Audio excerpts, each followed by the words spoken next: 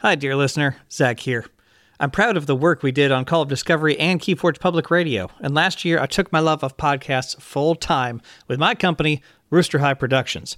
If you know someone with a business who wants to broadcast their expertise through podcasts and derived social media marketing, send them my way to zach@roosterhigh.com. Thank you so much.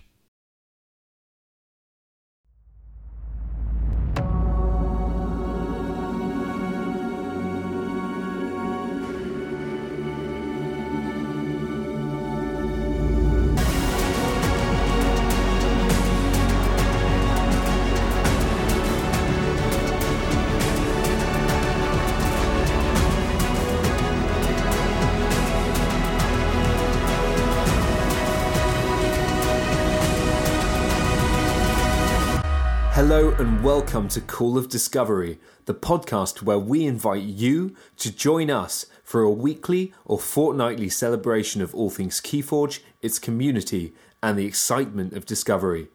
I'm your host Ed Pocock, and today I'm joined by fellow Archon and Voltor runner-up, Finn Cornish. Finn, welcome back to the pod for our second episode together. Thank you very much for having me, Ed.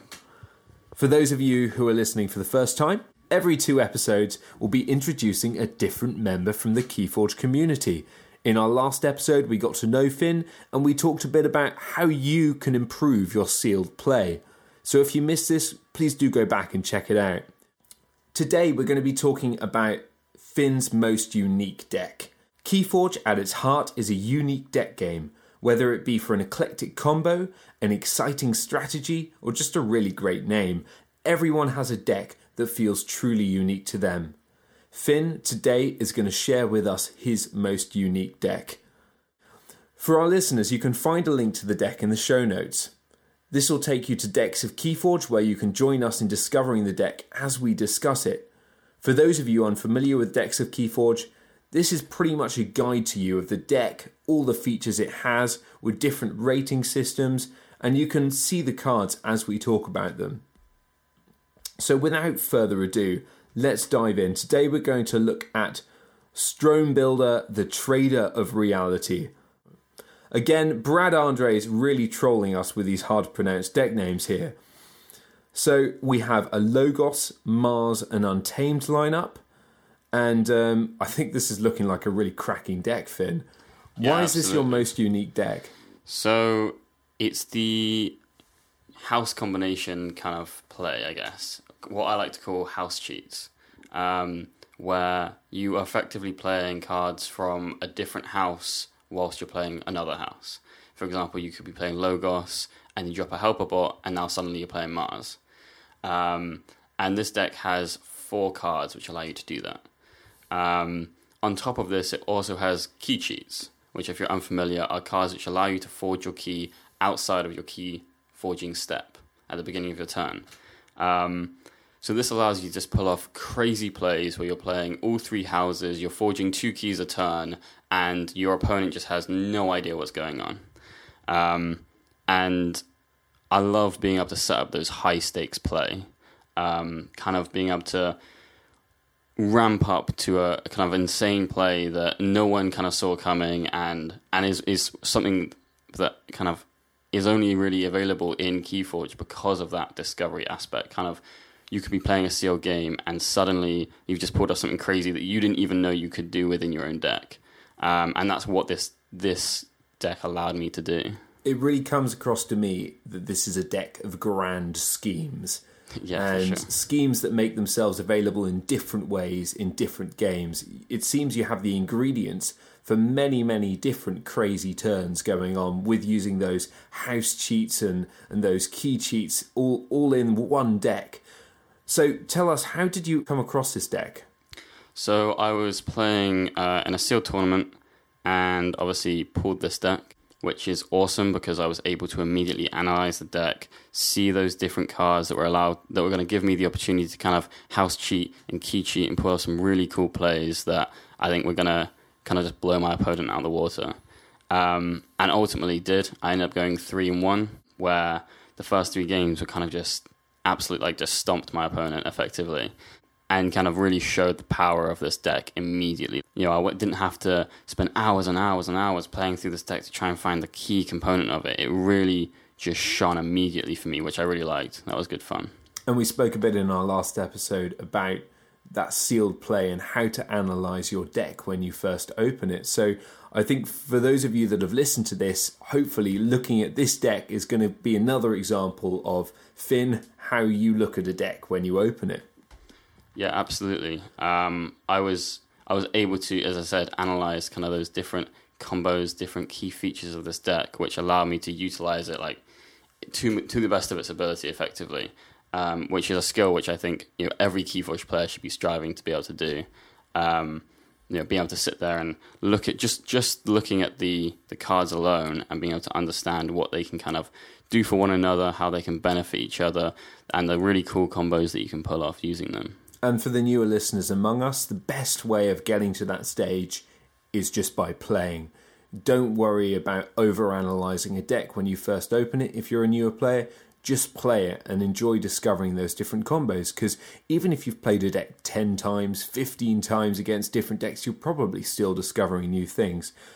Let's talk about potentially the most potent combo in this deck, and that is the deck that's commonly known as a brig combo. For those who are unaware, is a combination of Logos cards comprising of Binate Rupture and Interdimensional Graft. So Binate Rupture is a common Logos card. It's an action card.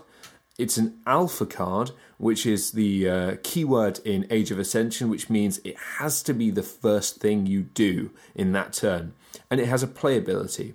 It says, every player gains amber equal to the amber in their pool. So this can cause absolute madness. And there are going to be times where you sit there and you think, I am not using this. No, someone couldn't pay me to use this when your opponent is about to forge. So there are some times, Finn, I'm sure you've had where this one's just filling up your hand and you don't really want it there. But with Interdimensional Graft, this is another Logos action card. It gives you an amber pip as well. And it says, play. If your opponent forges a key on their next turn, they must give you their remaining amber. Which means comprising those two, you can set it up with a Binate Rupture, so your opponent has double their amber. Maybe they've had a huge amber turn. They're using one of those Untamed Rush decks, so they're gaining 10 amber in a turn. You double it to 20, and then you force it so that they give you the remainder of their amber the following turn after they've forged a key. Obviously, there are times that you're probably not going to want to be using this combo when they forge their final key and win the game. But generally, this is quite a versatile combo to use. And for listeners as well, maybe go over your decks, because this one might be sitting there and it might be there unawares. These are Binate Rupture is a common card, and Interdimensional Graft is only an uncommon card. So you'll be seeing this quite frequently in your decks. Finn, what does this do for you in this deck overall?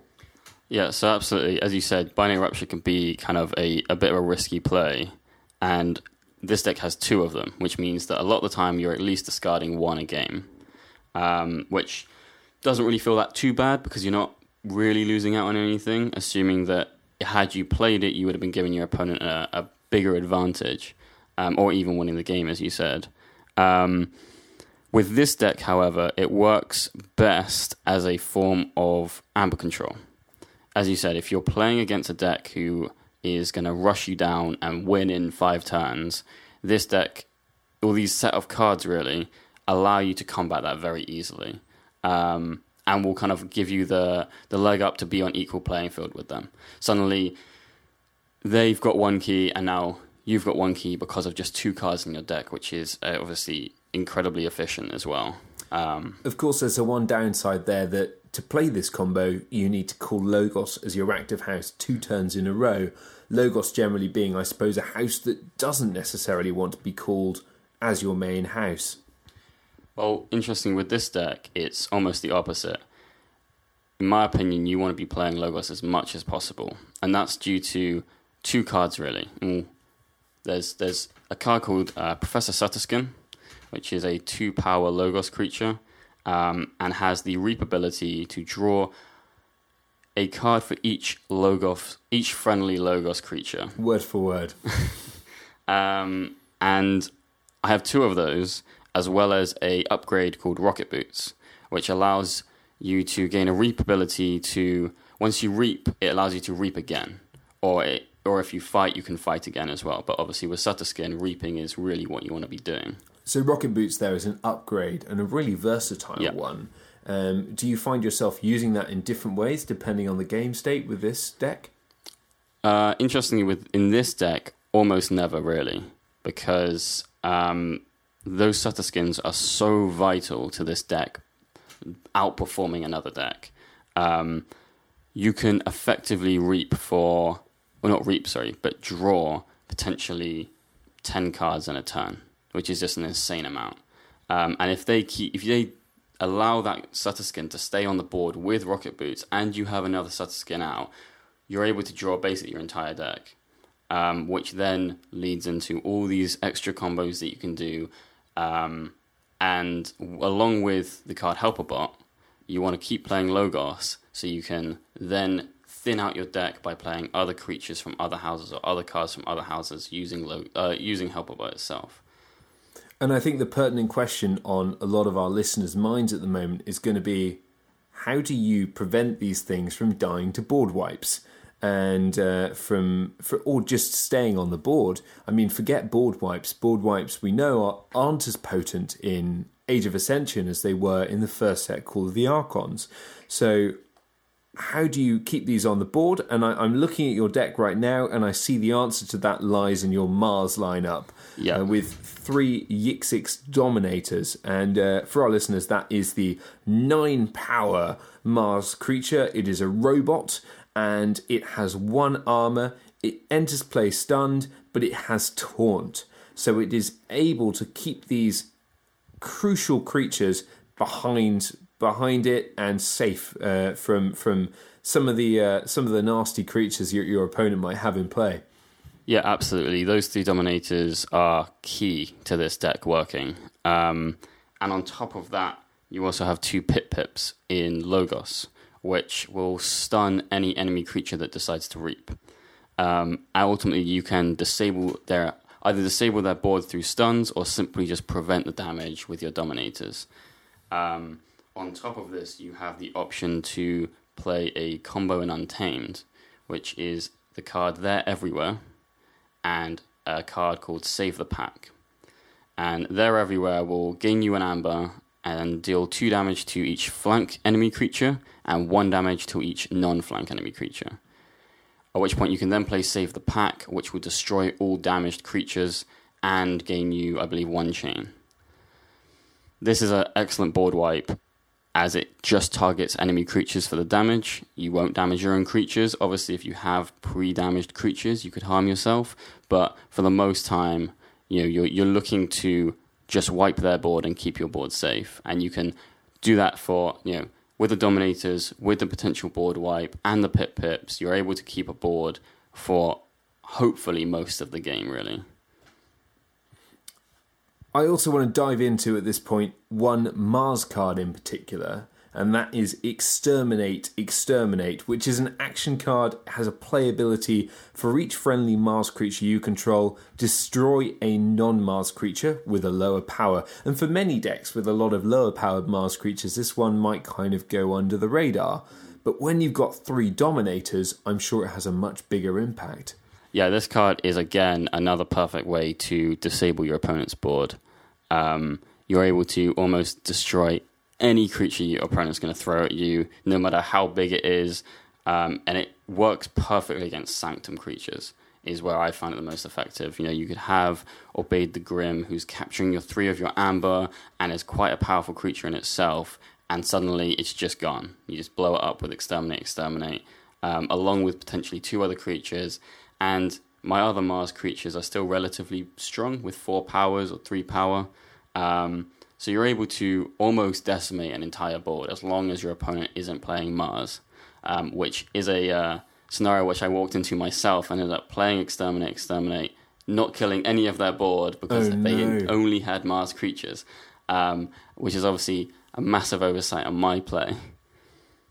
But it's the sort of play that you learn things from. Absolutely, and that's how you get better as a Keyforge player. You play these cards that you haven't seen before, you suddenly realize what they truly do, and it doesn't only allow you to understand your mistake and how to get better from it, but it also shows you how to play it in the future, how to play it properly, how to play it in a really effective way. And then when you're playing another sealed tournament and you pull that card, you know exactly how to use it, you know exactly where it's going to not be useful, where it's going to go wrong, etc.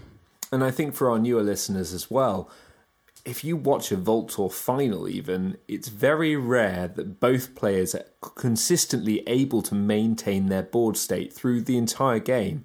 Because in Keyforge, in particular in Age of Ascension, there's so much going on at any one time that there's a lot to think about, and things do fall by the wayside. So I think for any player, no matter whether you're the newest or the most experienced, people have got to give themselves some space with this to make mistakes, I think. One great Easter egg on Exterminate, I don't know if you've noticed this, Finn, is the artwork. And so it's got a ton of cheeky Martians that have crash landed through a room from the ceiling, and they are going through it with intent. Let's say they've got some poor human head down on a desk, and they're holding its head down with a sink plunger. I think that this might be referring to our classic BBC. Sci-fi show Doctor Who. Only Brad can tell us. Did you come across this, Finn? Yeah, I absolutely love the art, all the art in this game, but in particular Mars. They always seem to perfectly capture a balance between, almost terrifyingly comedic in a way where, I wouldn't want to fight any of these Mars creatures, but at the same time they seem to be a little bit wacky, which just fits perfectly with the theme of the world. I love that everything just kind of doesn't make any sense, but it also kind of does make sense. Yeah, it's all very familiar. It's all very familiar at the same time, being completely wacky and crazy. Well, we got the Dominator, which is essentially a War of the World style character. I'll say style character just so that FFG don't get into copyright issues with this one.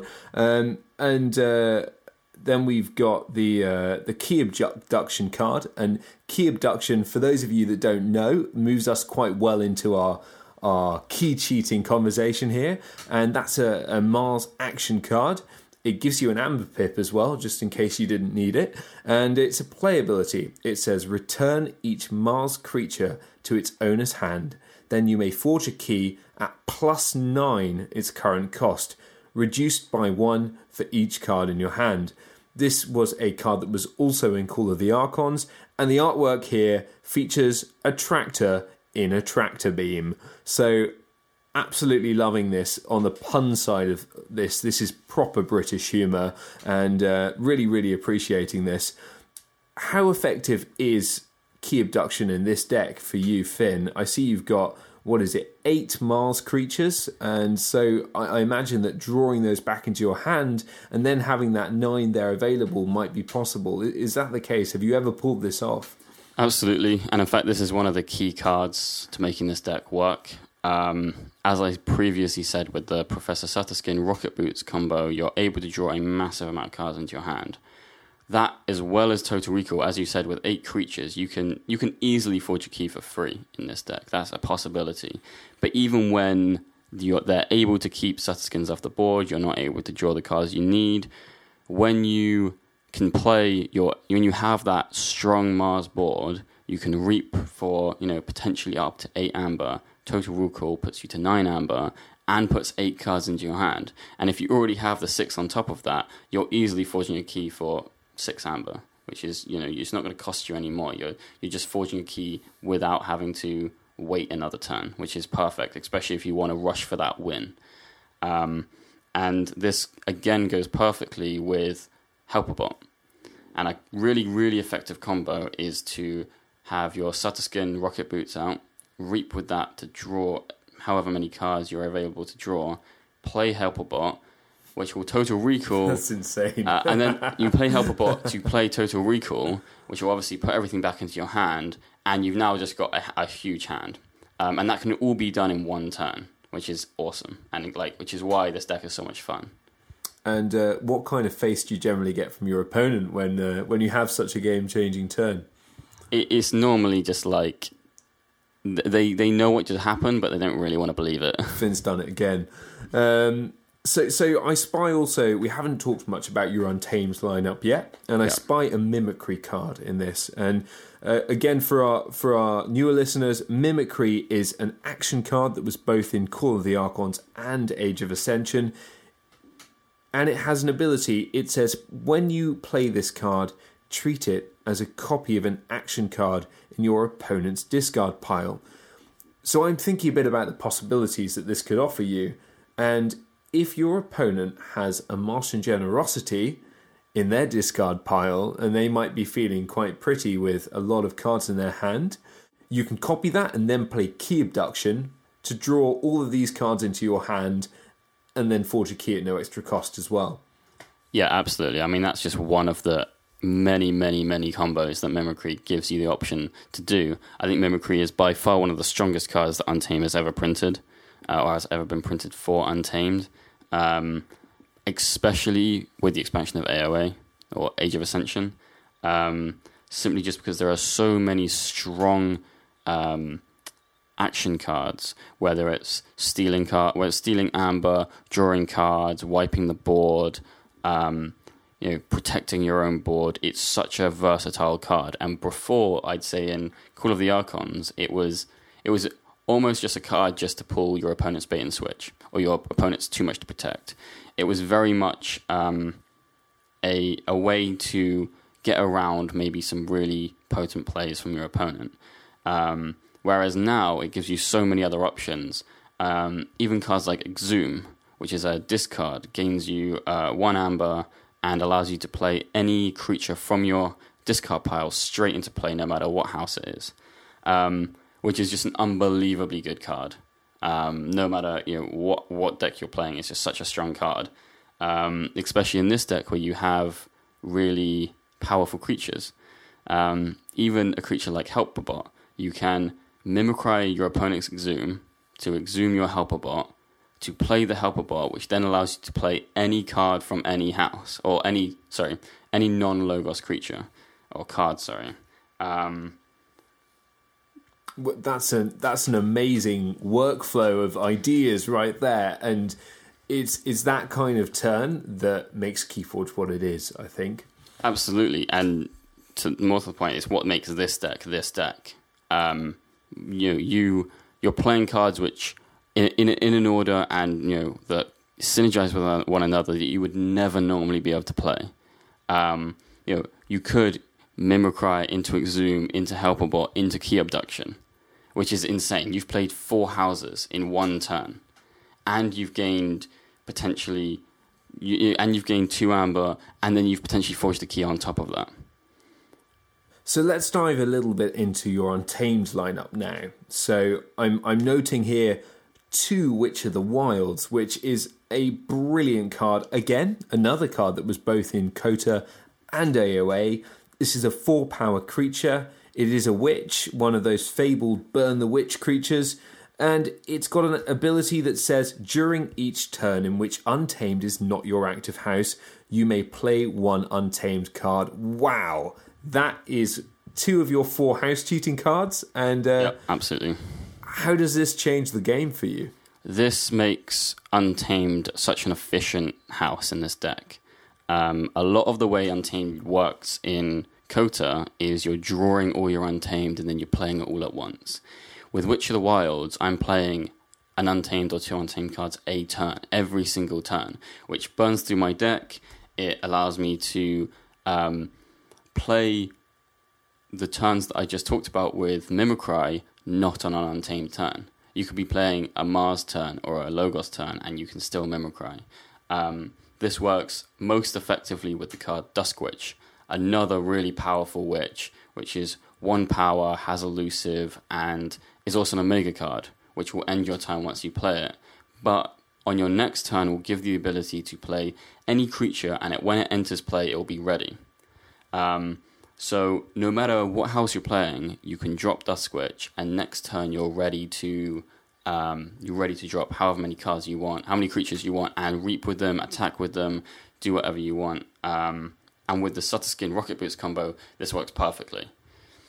And Dusk Witch has become infamous in this set. I think it's fair to say it is the quintessential Burn the Witch card. It is 1 power, so it's easy to get rid of, but because it has such a massive impact on the game, it is something that your opponent has to respond to quickly. So with regards to that, I see 2 kinds of decks here. I see the ones that want to play Dusk Witch as an end in itself to actually get those creatures ready, and those decks might not be successful because it's a known... But for you, I see maybe you play this as more of a diversion, something that your opponent has to respond to, but is something that you just let them respond to whilst you're setting up for a bigger play. Yeah, so that you kind of hit the nail on the head with that. This is a perfect card that allows you to really distract the opponent. And because it's so important that you kill that Dusk Witch, your opponent can almost waste an entire turn doing that. And if you put it behind 2 Dominators, it makes it really challenging. Sometimes they will go through both Dominators just to kill the Witch, and suddenly you've cleared the board without having to play a single card, or only having to play 1 card, being Dusk Witch. And you can do that not even on an untamed turn, which is even more amazing. And then they think, just when they think they've cleared it, they're out of the kind of scariness of what is the Dusk Witch, you can then just play Regrowth the next turn and put it straight down onto the board. Again, not even on an untamed turn, which is just relentless. And your opponent then looks at it again and does, do I take that out again? Do I waste another turn trying to kill that, or do I just leave it on for the board? And that's when you suddenly get this opportunity to flood the board with full of creatures and do all your good stuff that kind of really puts you ahead in the game. And one more card we'll focus on here is Soldiers to Flowers. And Finn, this card seems to be following you around a bit. Is it becoming your signature card? I definitely have at least 3 or 4 decks which have it, and it's one of those cards which I don't like getting it, but I always end up finding a use for it. It's got beautiful artwork as well, and really sensitively done. It evokes a bit World War One here with the poppies growing in the fields, and it's just a stunning piece of art. Its playability is purge each untamed creature from each player's discard pile. For each card purged this way, its owner gains 1 amber. So in your other deck with less untamed creatures, I imagine this was less potent. But here, where you have a total of 6 untamed creatures, is this a late game amber rush and then key charge for you? Yeah, absolutely. This is the card which you really want to hold on till the end of the game, and you're just playing to try and win, to try and get that 3rd key. And as you said, if you have a key charge, that works perfectly. If you don't, it seems like you've got a number of ways of getting around that and playing different things anyway. Yeah, absolutely. You're even able to, if you have at least one Witch of the Wilds on your board, you could even play the Soldiers of Flowers, say during a Mars turn, and then key Abduction to try and get that extra key, or that last key if you're going for the win. So we talked about some really powerful combos here. We've talked about overall a really cohesive strategy in this deck, and it must be great fun to play. But I do notice you've got 1 organised play lost with this deck. And what kind of decks do you not want to be playing with this deck? What cards do you worry about? Yeah, so as you said, I had 1 loss going. I was going very well with a 3 win streak, and then lost that last game for the win. And it was actually a very Mars heavy deck I was playing against. They had almost an equally strong board to me, and top of that, they were rushing through their deck. They were gaining a lot of amber, and it's a situation where if you aren't able to get your Sutterskins, get your Helper Bots, and your Witch of the Wilds out, you can really end up falling behind either in the board state or in kind of the amber control and amber generation aspect of your deck. And it makes it really hard to clear your opponent's board when they've got such a strong Mars kind of combination of creatures, as you can see with my own deck, with the triple Dominators, and with the Collector Worm as another great card, which allows you to kind of just pick off really key creatures from your opponent's board. And that is effectively what my opponent was doing to me. What I wanted to do to them, they were doing to me. They were preventing me from having a board that was potent. They were preventing me from being able to draw the cards I needed to then be able to, control their amber generation. And it's one of those situations where when you're playing against a really good opponent who also has a really good deck, you end up in these situations where you have to be a bit more creative. Maybe you have to play your soldiers to flowers, purge all of your untamed creatures just to get that second key, and then try and rush for the win. You have to really adapt to try and play in a way which normally you wouldn't want to, but because of the type of deck that your opponent playing, you really have to.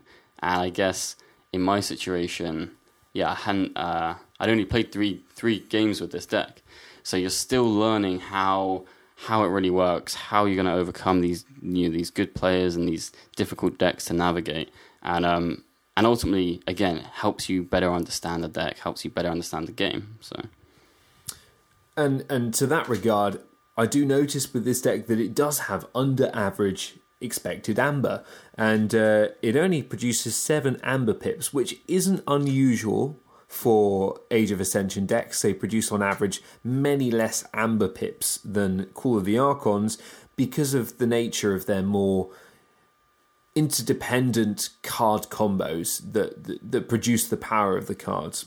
So the cards are less reliant on each card for power, they're more reliant on each other for producing an even more powerful play. Yeah, absolutely. This is the comboiest of combo decks, which is something that, as you said, AOA really leans on. And I think that's a really fun aspect of the new set. It is, as we started saying, a grand schemes deck, full of many grand schemes, as it turns out. Absolutely. I think this is as close as to an OTK deck that you're ever going to get in Keyforge. That's a really good summary of it. So, I recognise you've only played 4 organised play games with this deck, but overall, whether casual or formal, what's the most feel-good win you've had with it? That was definitely in that organised play tournament, where I was able just to get every single combo if I needed. I had both my witches out, got my Dusk Witch out, had my Sutter Skins, had a board which, when you're playing Keyforge and you're halfway through the game, and you look at someone's board and you just think, I'm never going to get through this. I'm never going to remove these creatures. And that's ultimately the point where I was at. I had, every single creature I needed. I had all Dominators out. I had the Collector Worm out. I had both Witches out, or all 3 Witches out, in fact, with the Sutter Skins. And, it was, at that point, you can just see the win. You can see where you're going. And I was able to actually forge 2 keys in one turn. Key Abduction and with Key Charge. And you can do that, again, with the Witch of the Wilds and with Helperbot as well if you're playing Logos. And it's just, these crazy plays that you can set up, and if your opponent cannot deal with it, just, ultimately just win you the game immediately. So, from what we've seen of the upcoming set, how do you think this deck will fare in the New Worlds Collide meta? Obviously, it's going to completely change the game. In all honesty, I have no idea. Just like with every single deck, with what we experienced with Kota and AOA, with the new set, you can't really know until, as you said, you play the cards. Once I have a Worlds Collide deck, I'm sure I will immediately have a better understanding of how my old decks will work.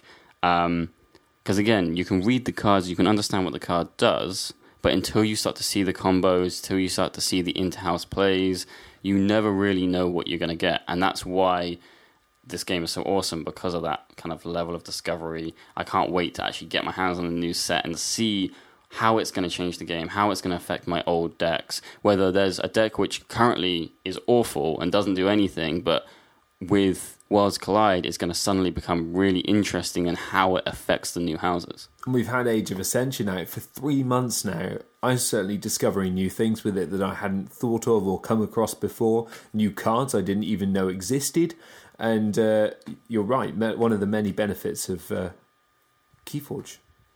Yeah, absolutely. Another really interesting fact about this deck is I never got a Witch of the Wilds in Kota. Wow. So this is the first time I've actually been able to play with that card, which is why I think the design of the sets, with kind of bringing in cards from the old set as well as bringing in cards from the new set, and in the future obviously creating new houses and those houses interacting with 2 previous sets, is going to be super, super interesting. It sounds like Brad knew you hadn't had one, so he was just kind enough to give you 2. Yeah, absolutely. So I think that just about covers it for today. Firstly, thanks to Finn for joining us. Please, please, please let us know what you want to see more of and what you want to see less of in future shows. We're just getting started here and we plan to stick around. So let us know, give us your feedback. Really looking forward to that.